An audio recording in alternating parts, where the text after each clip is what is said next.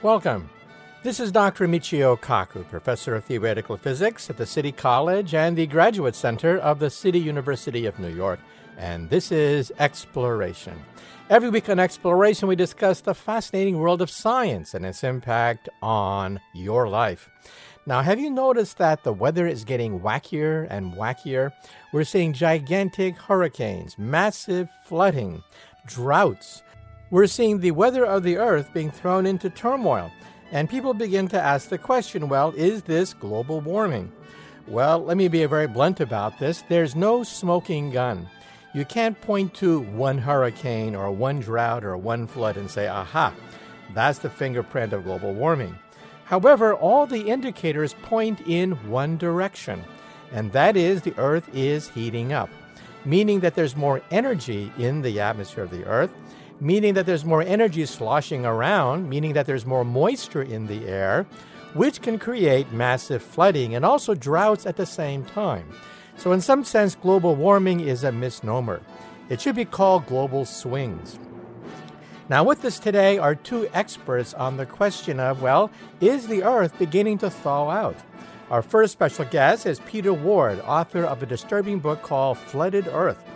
And then in the second half of Exploration, we're going to bring on another author, David Archer, author of the book The Long Thaw.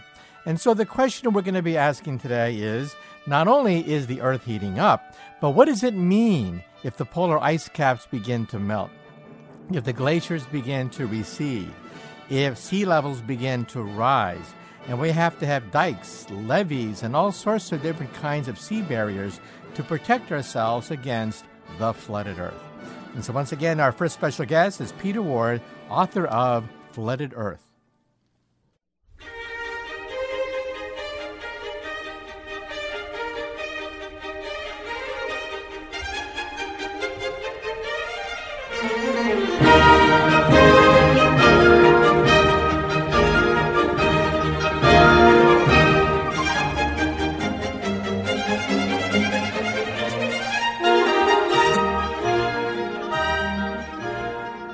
Now I'd like to introduce our special guest for today. He's Professor Peter Ward.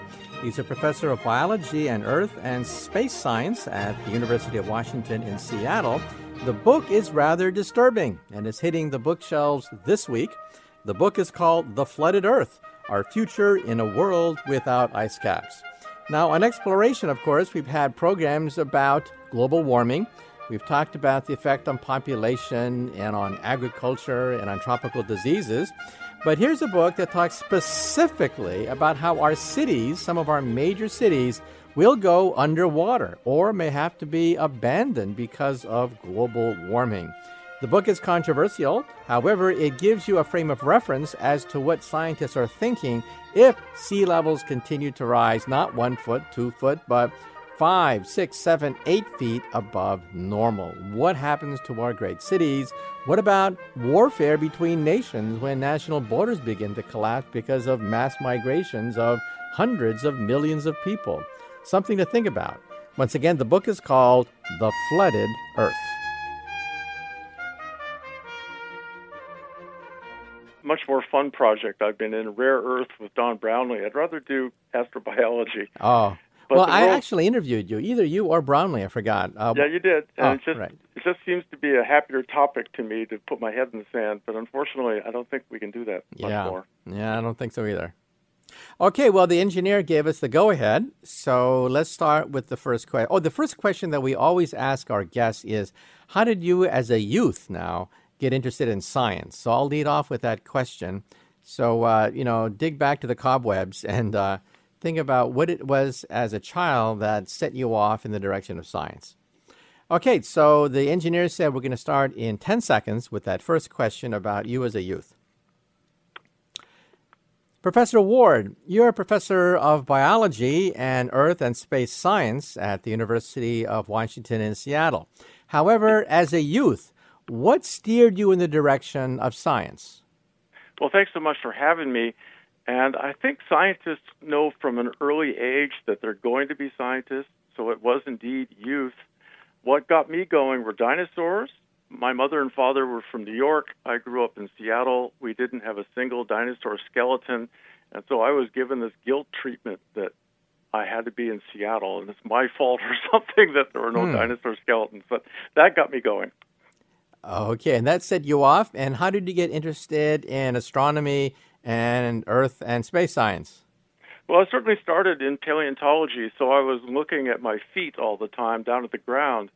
But it became evident, I think, in the first part of this century, or really the end of the 20th century, that there was a great deal to learn about life in space and especially how other Earth could be constructed from what we knew in our own Earth history. And so deep Earth history can inform us about astrobiology. And in the book I've just done now, it is Deep Earth History, which can inform us about what climate change is capable of. Okay, well, the book is called The Flooded Earth, Our Future in a World Without Ice Caps. So let's start with the ice caps.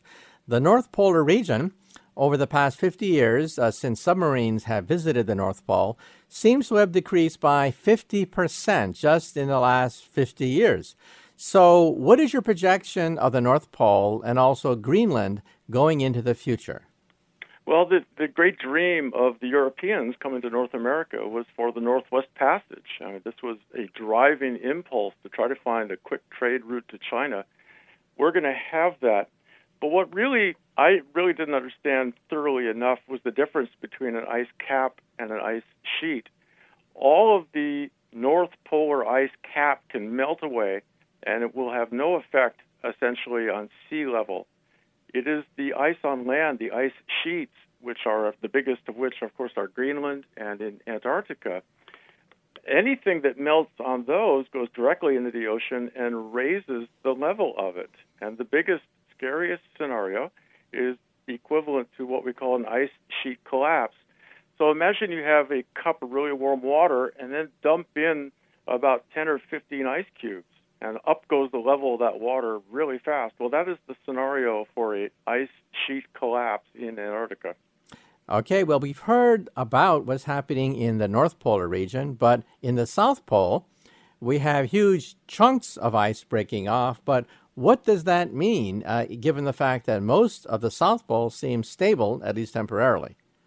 You know, I've come back from two separate trips to Antarctica over the last 2 years, and we're looking at deep time events of the climate down there, but you can't help but notice what's going on all around you. It was melting like crazy. When you have both kinds of ice down there, you've got floating ice, which again, if that melts, doesn't matter. But you've also got all this ice on land. When it melts, the water goes down to the ice rock contact, of course, and that acts as a lubricant. So when you have really anomalous warming, stuff that is on the edge of this can calve off into the ocean. That causes great global change in terms of sea level rise. Okay, and talking about sea level rise, doesn't the heating of the Earth itself cause expansion of warm water, which causes the sea level to rise? Just the sheer fact that the Earth is warming up. It sure does. And matter of fact, if we stopped all emissions right now, we just went completely emission neutral, the ocean is still going to rise in its level because of thermal expansion. There's been so much warming already that the ocean has a lag effect, but over the next 40, 50 years, we could expect nearly a 3-foot sea level rise if, based on the temperatures that we have now and the continued warming, just from the thermal expansion, no ice at all. Okay, 3-foot rise without any ice, and I guess for every 1 foot vertical that you lose, how much horizontal seacoast do you lose? Well, the seacoast itself is affected more strongly by storm surge. And you can think of storm surge as equivalent to going off a diving board. You jump off a diving board at a given height, but if you bounce a couple of times, you go way higher. It's as if you have a launching platform as sea level rises.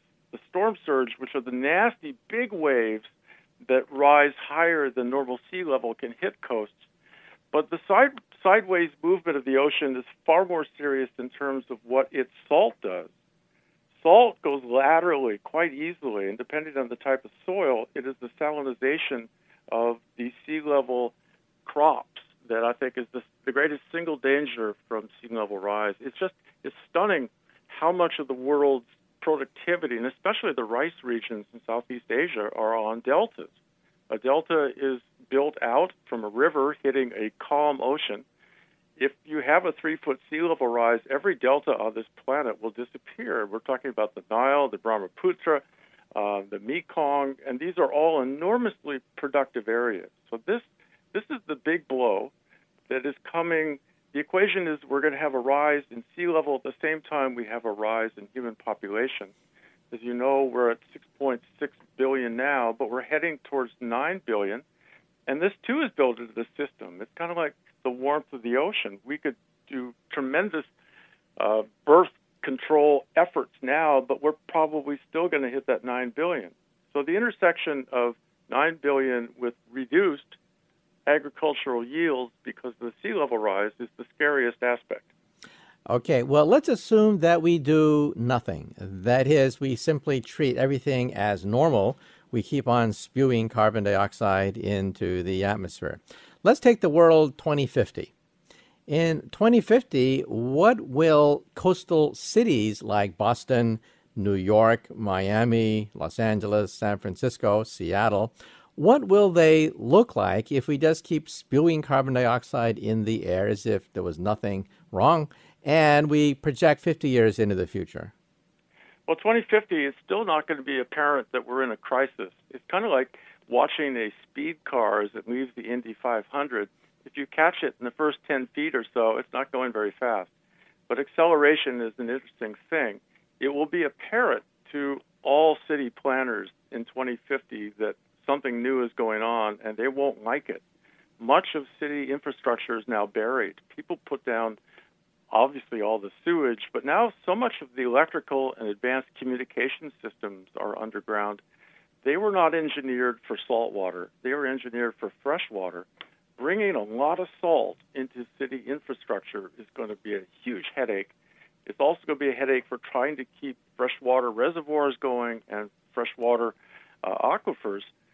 So 2050 is the time when the alarm bells are going to be ringing. The populace isn't going to see much. It might only be a foot rise by then, but certainly there will be urban red lights going off like crazy.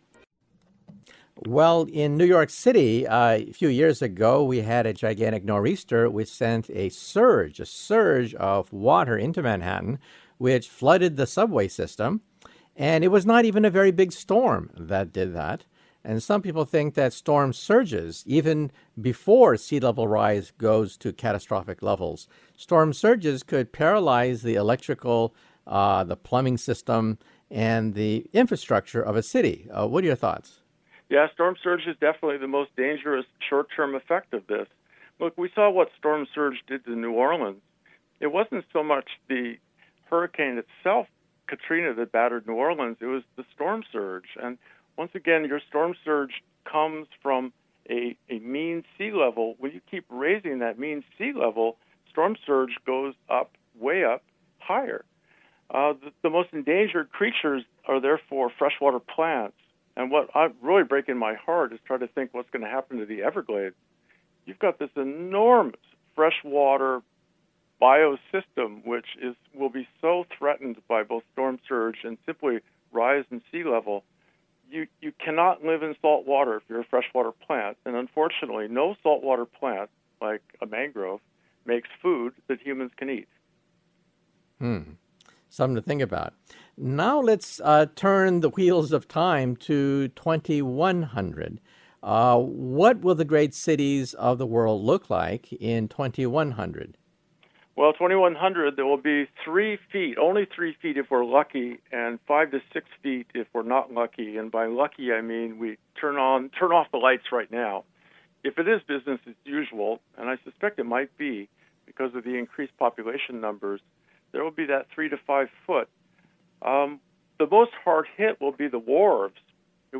Global transport by ship is still the main means of moving great amounts of food around.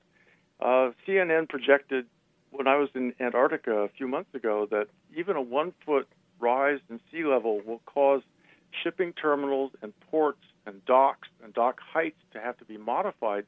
And their projection was $1 trillion or more by about 2040 just to spend on the docks. Now, San Francisco Airport, I've landed on that airport over and over and over. A 3 to 5 foot sea level rise in the Bay Area will remove that airport entirely. And so, just from the economic points of view, that 3 to 5 foot sea level is going to cause such an enormous financial burden on coast cities. Okay, the big question. Will cities have to be abandoned if sea levels continue to rise 3 to 5 feet? And which cities are we talking about? Well, we've done a lot of projections on this, and I've been talking to some Dutch engineers.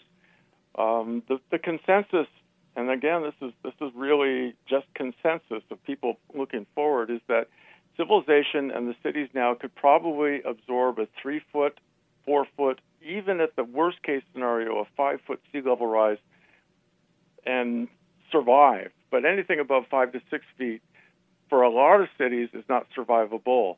New York has high ground. It can simply move back. But Miami cannot. Miami is I think, the poster child of the type of city that will disappear, as Galveston, Texas will, much of the South Florida cities will, and the Netherlands, of course, is in huge trouble. They already have a significant, I think 30% of the land area is already under sea level, and they spend an appreciable amount of their GNP on dikes every year. Dikes and the equivalent of dikes, sometimes big sandbars.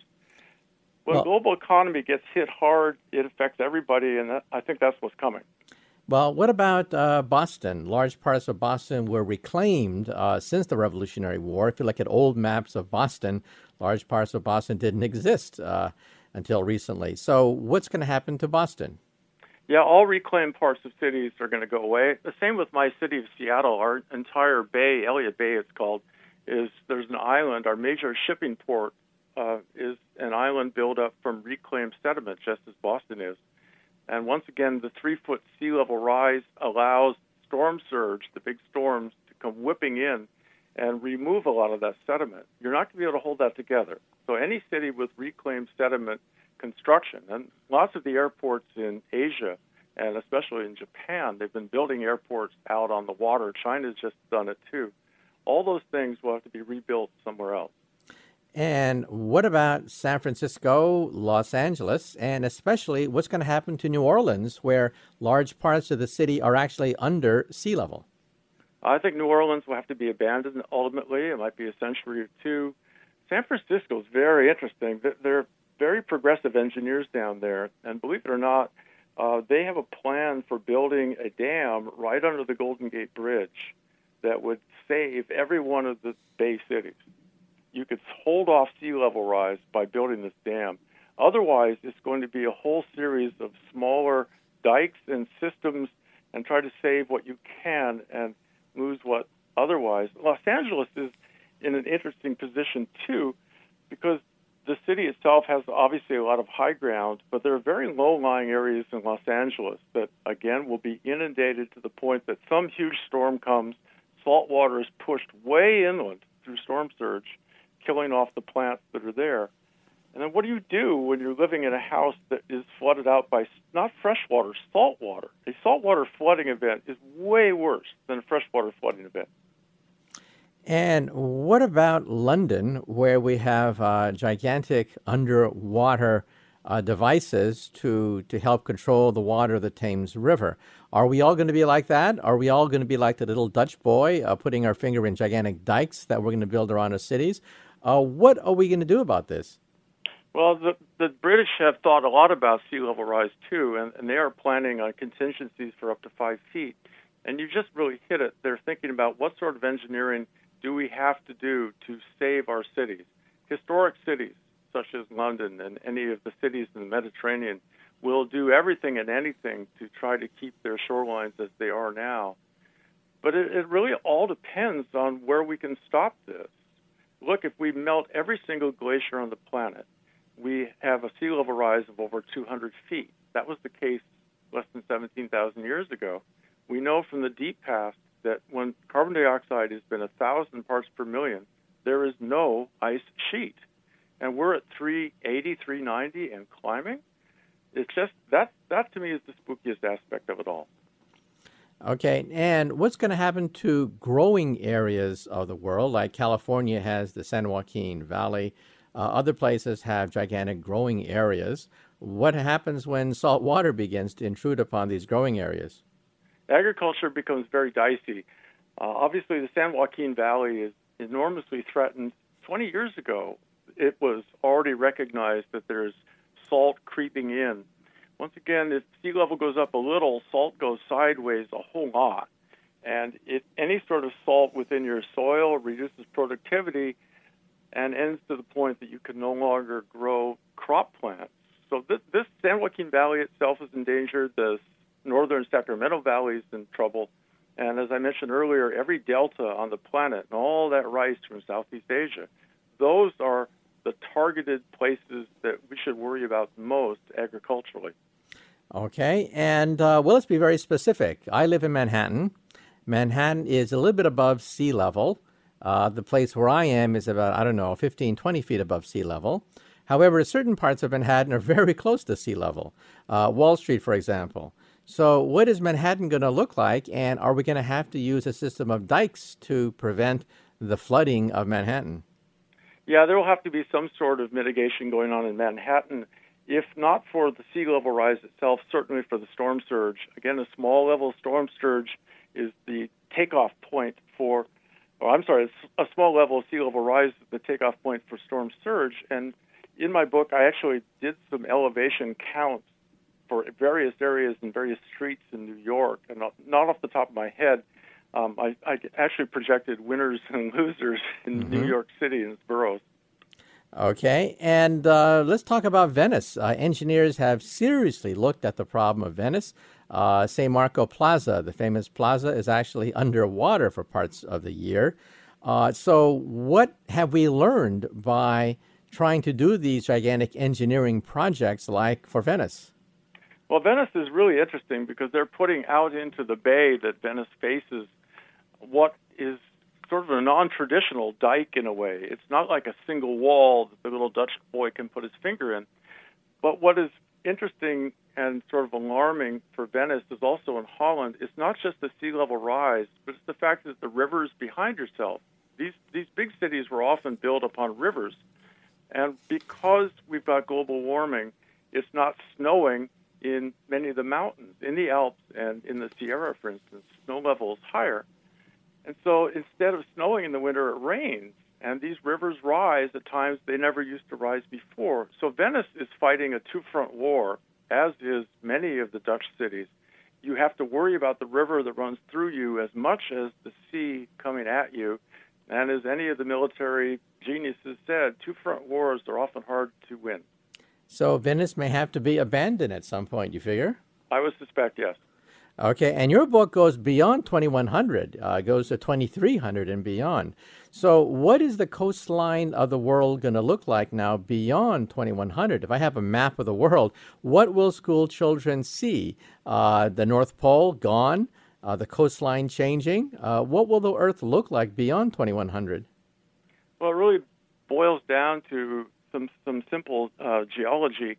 Continents, as we know, move around. In the direction that they move, like North America's west coast, there are high mountains generally. But trailing edges, we call them passive edges, don't have mountains, or they have mountains that eroded away, as our east coast does. So you've got the enormous Gulf Plain, you've got the enormous East Coast Plain in front of the Appalachians. There will be inroads all through that. The problem that we see is that most estimates and models think up to 2100 and stop. But at 2100, if it's business as usual, say we kept it at 3 feet, it doesn't stop there. It keeps going in accelerated fashion. So if you have 3 to 5 feet by 2100, it's not going to mean that you would have twice that by 2200. You could have 3 times that high. The acceleration is the most ominous aspect of this business. So let's just do a computer program. Assume that at some point we stop greenhouse gases into the future, but we just let the computer program run. What will the world look like? Will all the great cities be underwater by then, by 2200, 2300? No, ice sheets in Antarctica, they are thinning. and they're thinning in both Greenland and Antarctica. A great deal of that water is going in, but the ice sheets are enormously thick in both places. Greenland is far more endangered than Antarctica is. You're not going to see a wholesale flooding of the cities by 2200 or even 2300, which possibly gives us time, but you're certainly going to see effects where the cities that will have to be abandoned, I think that will already be taking place. We just have to maintain these ice sheets with as much integrity as we can, and that means slowing the global warming temperatures, which seem to be inexorable. Look, we just went through this huge recession. We should have had 2 or 3 years because of the economic downturn when emissions could have been or should have been reduced. They weren't. I mean, they're right up at the IPCC's maximum emission predictions. We're not lowering emissions. We're increasing emissions. Okay, now let's go into the past. You can do that because we can drill into the ice cap and get ice cores from thousands of years ago. 10,000 years ago, we had the Ice Age. It was very cold 10,000 years and beyond that. So how far back in time do you have to go to find a time similar to what we're going to be experiencing in the future? And what did the world look like at that time? Well, the conventional answer is that if we get up to 1,000 parts per million, which would happen in 2 centuries from now, if we have some sort of control on emissions, a lot of us think that 1,000 parts per million would be a lot sooner than that. But you are going all the way back to a time called the Eocene. And the Eocene was a very interesting time when we had crocodiles up on the North Pole. We had palm trees in Seattle. We just had this wonderfully tropical climate. The bad news is that sea level was 240 feet higher than it is now because there was no ice. There were no ice sheets at all on the planet. And when was that? This was about 50 million years ago, but we only have to go back 110,000 years ago to see a world where sea level was at least 10 feet higher than now. And there's great evidence of this in Florida. In the Florida Keys, there's a beautiful quarry in Windley Key. It's a national park. And you can see big coral heads sitting 4 or 5 feet above sea level. Now, if you go offshore with your mask and flippers, you find the same corals, big Montastria they're called, living down about 10 feet deep. That's the shallowest they can live. So here is evidence, and we can date these with radiometric dating, that 110,000 years ago, sea level was 10 feet higher than it is now, and the entire geography of that place was different. What caused that short-term rise, and this was a blip in the Ice Age, was orbital changes. But at the same time, we had a slight increase in carbon dioxide, and these two conspired to cause a great melt, enough to produce a 10-foot rise in sea level.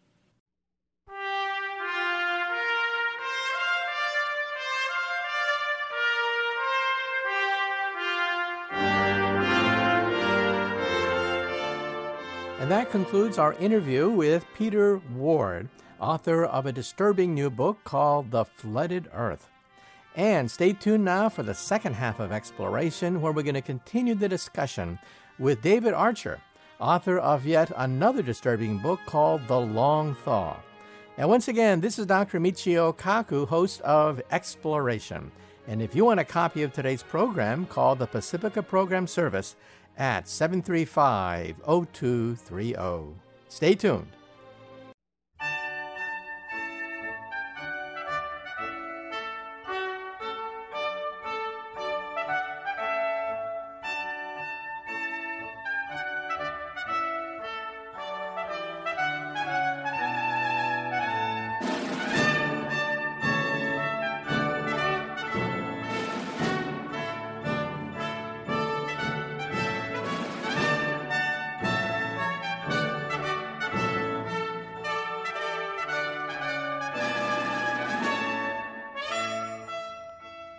Welcome back to Exploration with Dr. Michio Kaku. In the first half hour, we had a very disturbing interview with Professor Peter Ward, author of the book The Flooded Earth.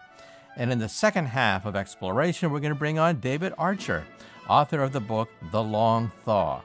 And once again, if you want a copy of today's program, you can call the Pacifica Program Service at 1-800-735-0230. Well, without further ado, let's bring on our next guest, David Archer, author of the book, The Long Thaw.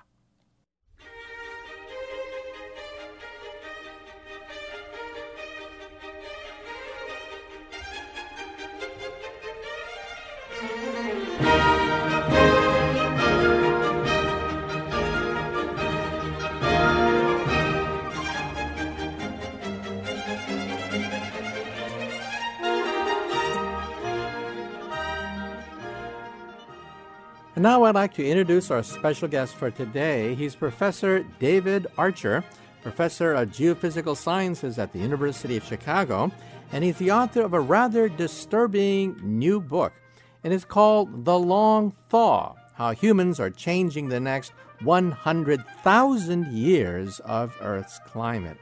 He argues in The Long Thaw that not only are humans ruining the atmosphere of the Earth by dumping copious quantities of carbon dioxide, but the effects of this will linger in the atmosphere, not just for years, not just for centuries, but 100,000 years. And what does it mean? What does it mean for us to live in a world with that much carbon dioxide and that much global warming? So once again, the special guest is Dr. David Archer of the University of Chicago. The book is called The Long Thaw.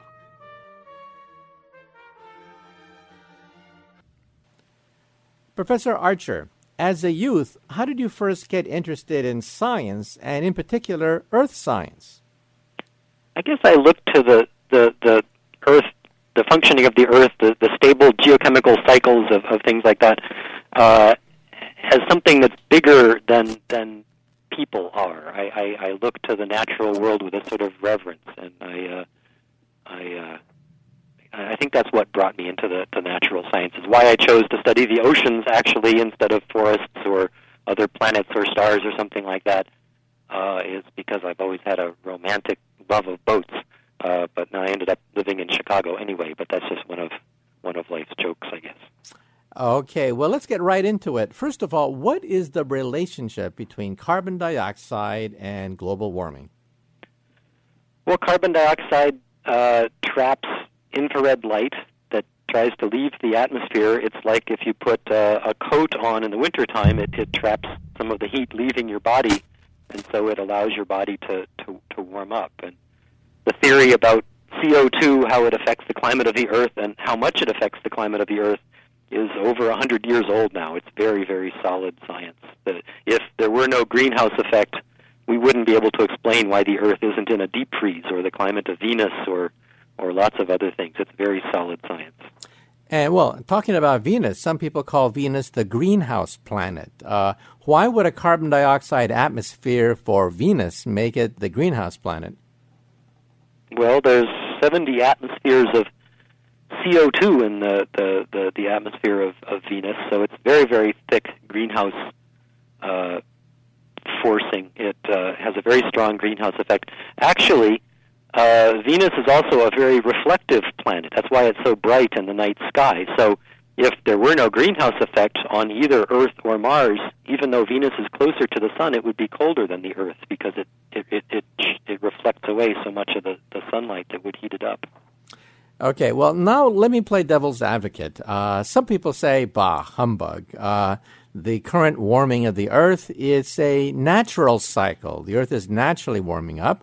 Other people say that it's the sun. Yeah, the sun. The sun is causing the Earth to rise in temperature, not human activity.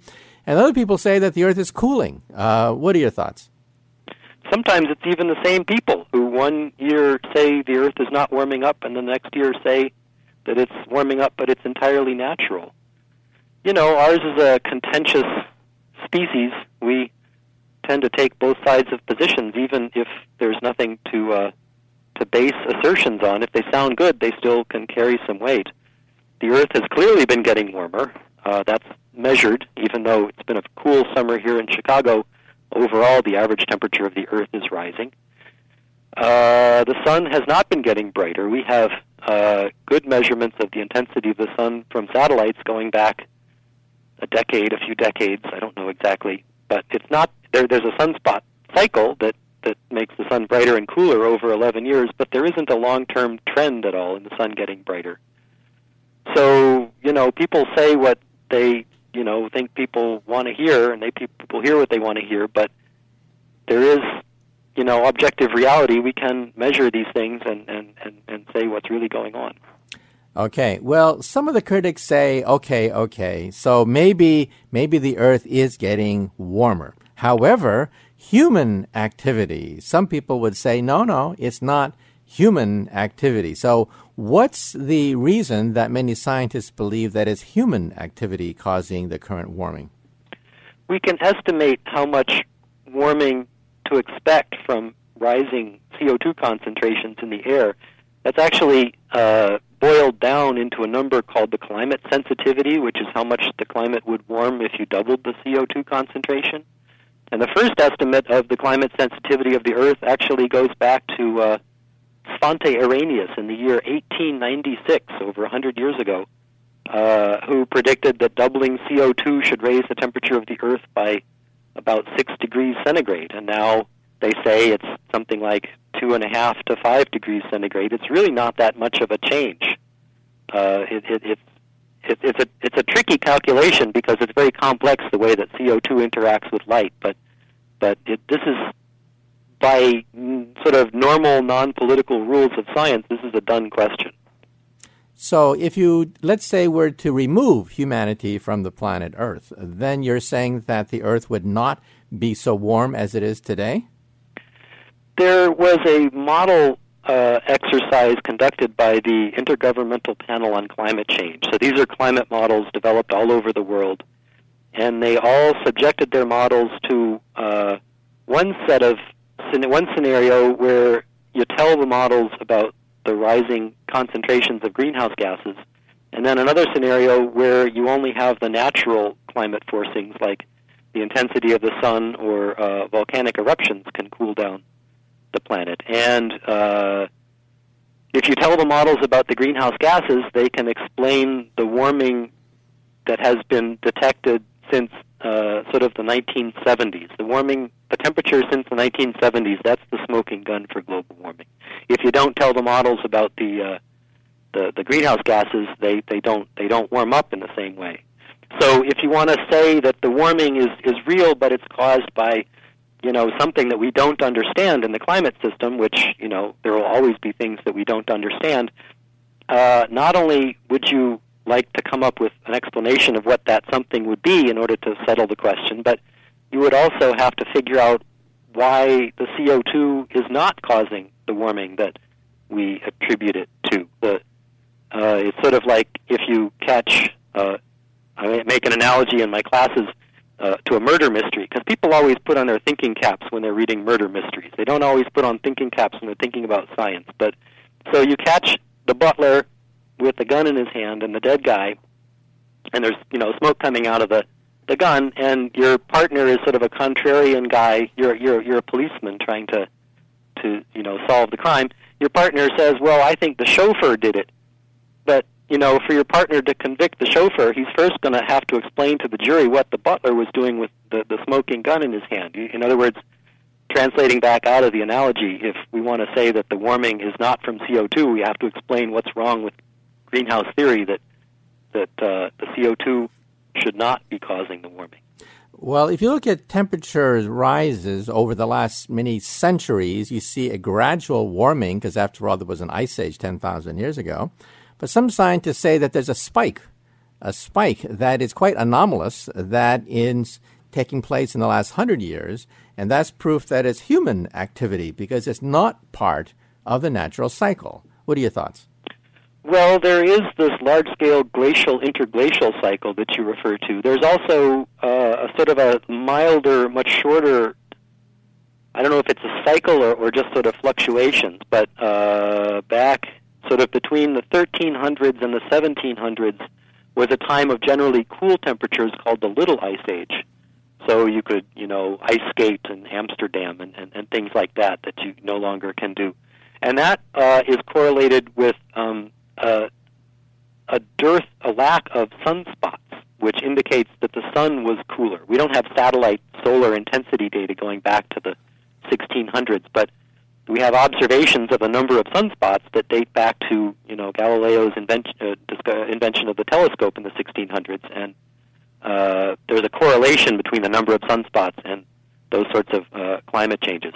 I think the evolution of climate up until the 70s, though, can be explained pretty well by natural forcings. It isn't until the 70s that the climate signal the human-forced climate signal started to come up out of the noise of natural variability. Now, also, some people say that the last decade was perhaps the hottest decade ever recorded. How far back does that go? Because, of course, perhaps during the dinosaur era, things were a lot warmer back then. Sure. So there are thermometer records that go back to about 1860 from Fahrenheit's invention of the thermometer. They can piece together the temperature of the Earth going back further than that with what they call proxy records of temperature from the widths of tree rings or from chemical measurements they can make in ice cores or sediment cores or something like that. And so they can figure out that the Little Ice Age was cooler, and then there was a period of general warmth before that called the medieval optimum climate. Those records generally go back 1,000 or 2,000 years, and the conclusion of the last IPCC report, which summarized climate, for non-specialists and for the community outside of your own field, very useful, very, very authoritative reports. They concluded that current temperatures are warmer than they have been in 1,300 years. But if you go back millions of years, you're absolutely right. During peaking about 50 million years ago, the Earth it felt tropical to the poles, and there was no ice anywhere to be found. And this is thought to be due to higher CO2 levels in the atmosphere at that time. We don't have as good ways of estimating what the CO2 concentration was when you go that far back in time, but the evidence that has been pieced together is all consistent, that there's sort of million-year or tens of million-year fluctuations in the natural CO2 levels of the Earth that sort of drifts up and down like that. Now, scientists that have gone to the poles to extract ice cores, essentially getting ice that was deposited perhaps several 100,000 years ago to maybe 1 million years ago, yes, they see that carbon dioxide levels and temperature levels go up and down in unison like two roller coasters. What does that mean? It's rare that you find such beautiful correlations in nature, I think. It's just astonishing. Al Gore showed this plot in his movie. That's sort of how iconic it is. It's an astonishing thing. So, Professor Archer, ice core data shows that carbon dioxide levels go up and down. But the temperature of the Earth goes up and down, and the two of them go up and down like two synchronized roller coasters. So what does that mean if the ups and downs of carbon dioxide exactly mirror the ups and downs of temperatures on the Earth? Somehow, the orbit of the Earth around the Sun has these wobbles in it, and that is thought to pace the progress of the Ice Age cycle, when the ice sheets are going to grow or when they're going to collapse. But somehow the CO2 concentration of the air follows along with the changes in the climate, so that when the orbit tells the ice sheet to make the Earth warmer, the CO2 says, okay, I can pitch in some to that too, and so it amplifies these climate changes. So which comes first? The temperature rise comes first, and then the carbon dioxide rise, vice versa? What's the relationship?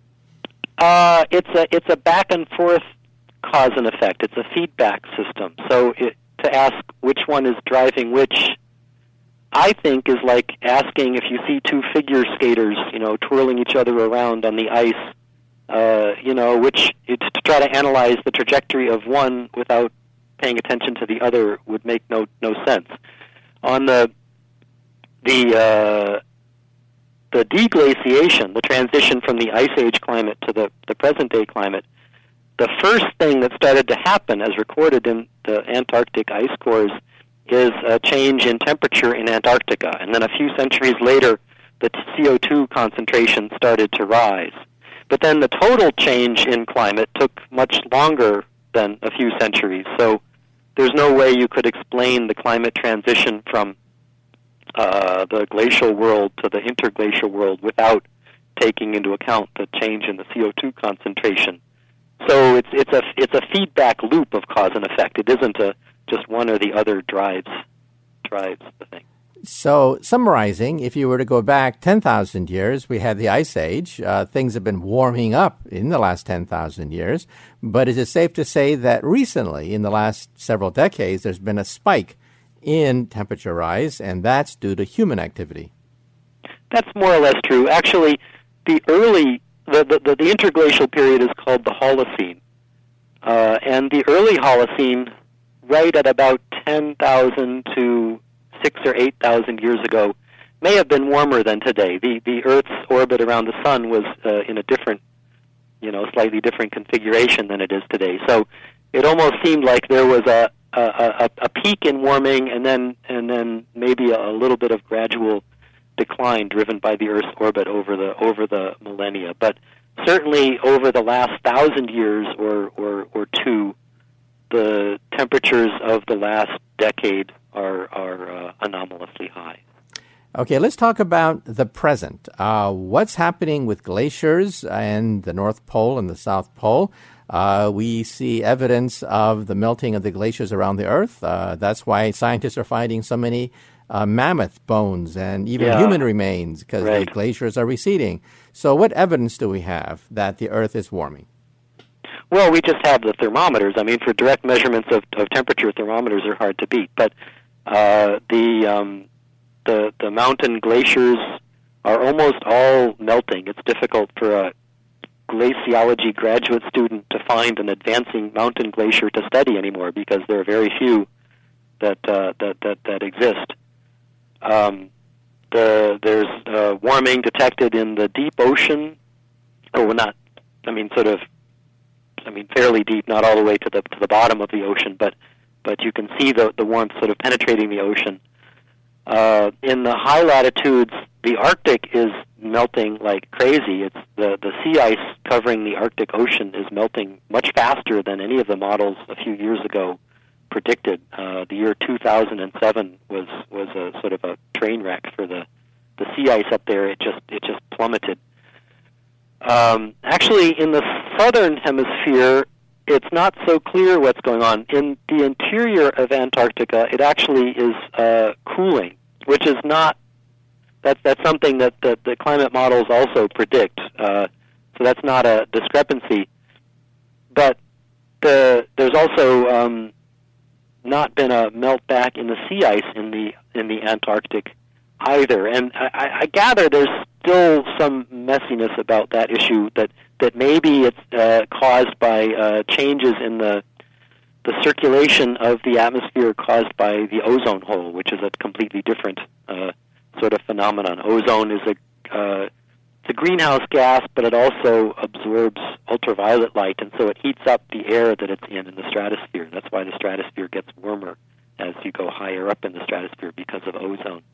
So by wiping out the ozone in the spring of the Antarctic every year, that changes the dynamics of the air, and maybe that's responsible for a lack of global warming signature generally in the southern hemisphere. Actually, there has been very intense warming on the Antarctic Peninsula, which kind of sticks out from Antarctica up into the slightly lower latitudes, and so you read sometimes in the newspapers about these ice shelves, these very thick floating shelves of ice, hundreds of meters thick. You could walk on it and not know that you weren't on solid land, that suddenly have been collapsing. Places that have been covered by ice for, since the last ice age, suddenly are ice free. So there are signs of the climate change every place. The growing seasons have gotten longer. The Arbor Day Foundation has published maps of climate zones of where you should plant begonias or tulips or whatever, and those have changed since 1990. There are all kinds of signs. It's more obvious in some parts of the world than others. Actually, in Chicago, there hasn't been much climate change since the 70s, but if you go up to Alaska, the climate changes have been huge. So local experience is not necessarily a good guide, but you put it together into a global average, and it's very clear. And also, you mentioned how it affects plants and also animals with the changing of the growing season, but also insects, right?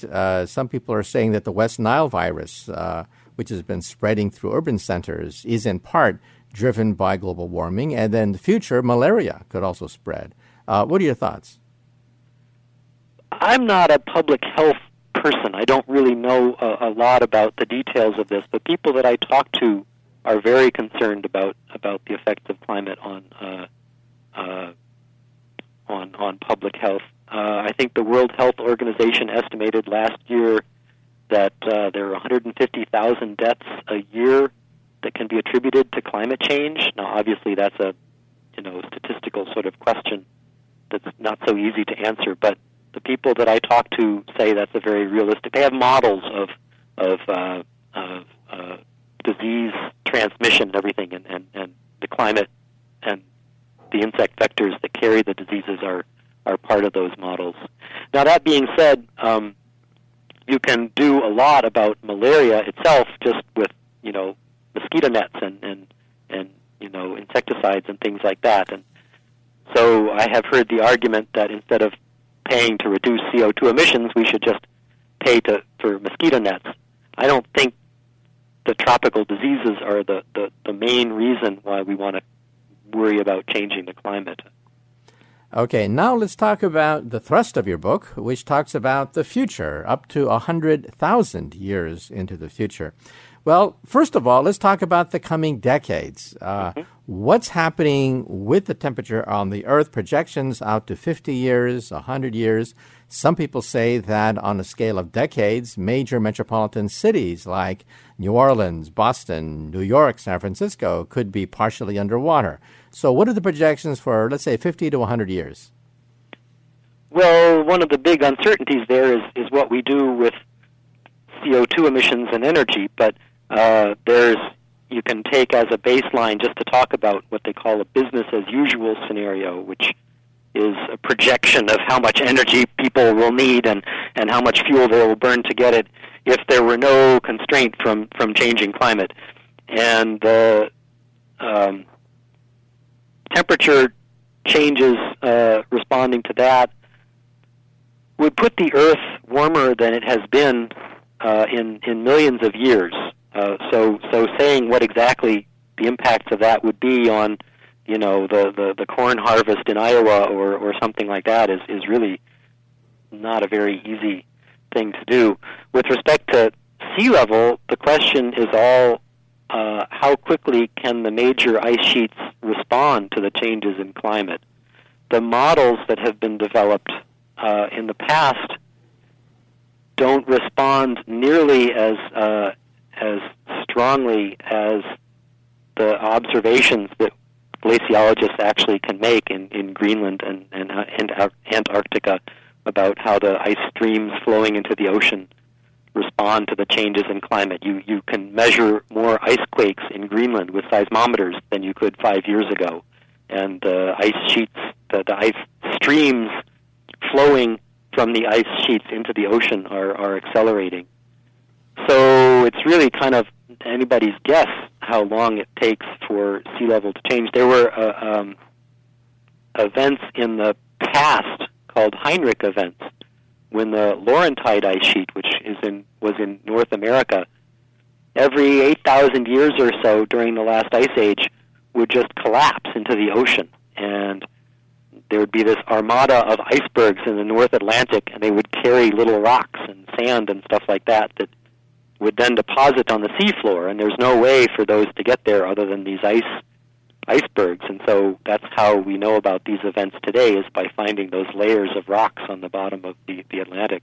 Those seemed like they took a century or a few centuries, and they seem, some of them, to have raised sea level by many meters, which is much more than any of the ice sheet models predict for the global warming climate event. But I think a lot of people, most everybody, thinks that these ice sheet models are just lacking some essential physics at this point. Well, some people say that the real problem with sea level rise is simply the thermal expansion of ocean water, with the rising temperature of the Earth. And since the Earth is rising in temperature, the oceans are going to expand no matter what happens to the North Pole or the South Pole. Well, that's absolutely true, and that's part of the forecast for sea level rise by the year 2100, which is about half a meter or so. Something like half of that sea level rise is caused by exactly this effect, the expansion of the seawater. It's like the mercury in the thermometer that fills up more of the thermometer when the temperature goes up. That's a process that will keep going for centuries. So the forecast for the year 2100 is not sort of the end of the line. That's sort of just the beginning for the thermal expansion of seawater. The other half of the sea level rise that's actually in the IPCC forecast for the year 2100 is melting of smaller mountain glaciers like in the Andes and the Alps. And actually a lot of the sea level rise today can be attributed to mountain glaciers in the state of Alaska. It just happens to be a place where there's lots of ice frozen on mountains and where the climate changes are very intense. But it's some astonishingly large fraction of the sea level rise comes from Alaska. Okay, just as a curiosity.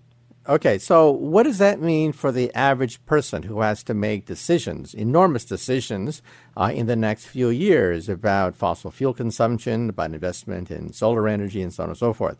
What changes in their lifestyle should we expect in the coming decades?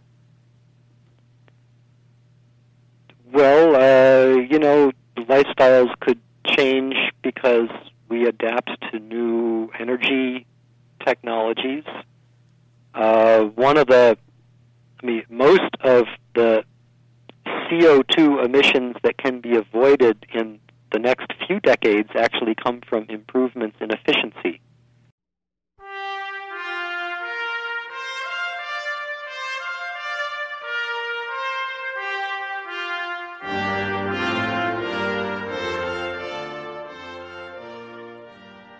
Well, unfortunately, that's it for Exploration. Once again, we had two special guests today. The first special guest was Dr. Peter Ward, author of the book Flooded Earth. And the second guest was Dr. David Archer, author of the book The Long Haul. And this is Exploration with Dr. Michio Kaku. And if you want to get a copy of today's program, call the Pacifica Program Service at 1-800-735-0230. Once again, for a copy of today's program, call the Pacifica Program Service at 1-800-735-0230. Good day.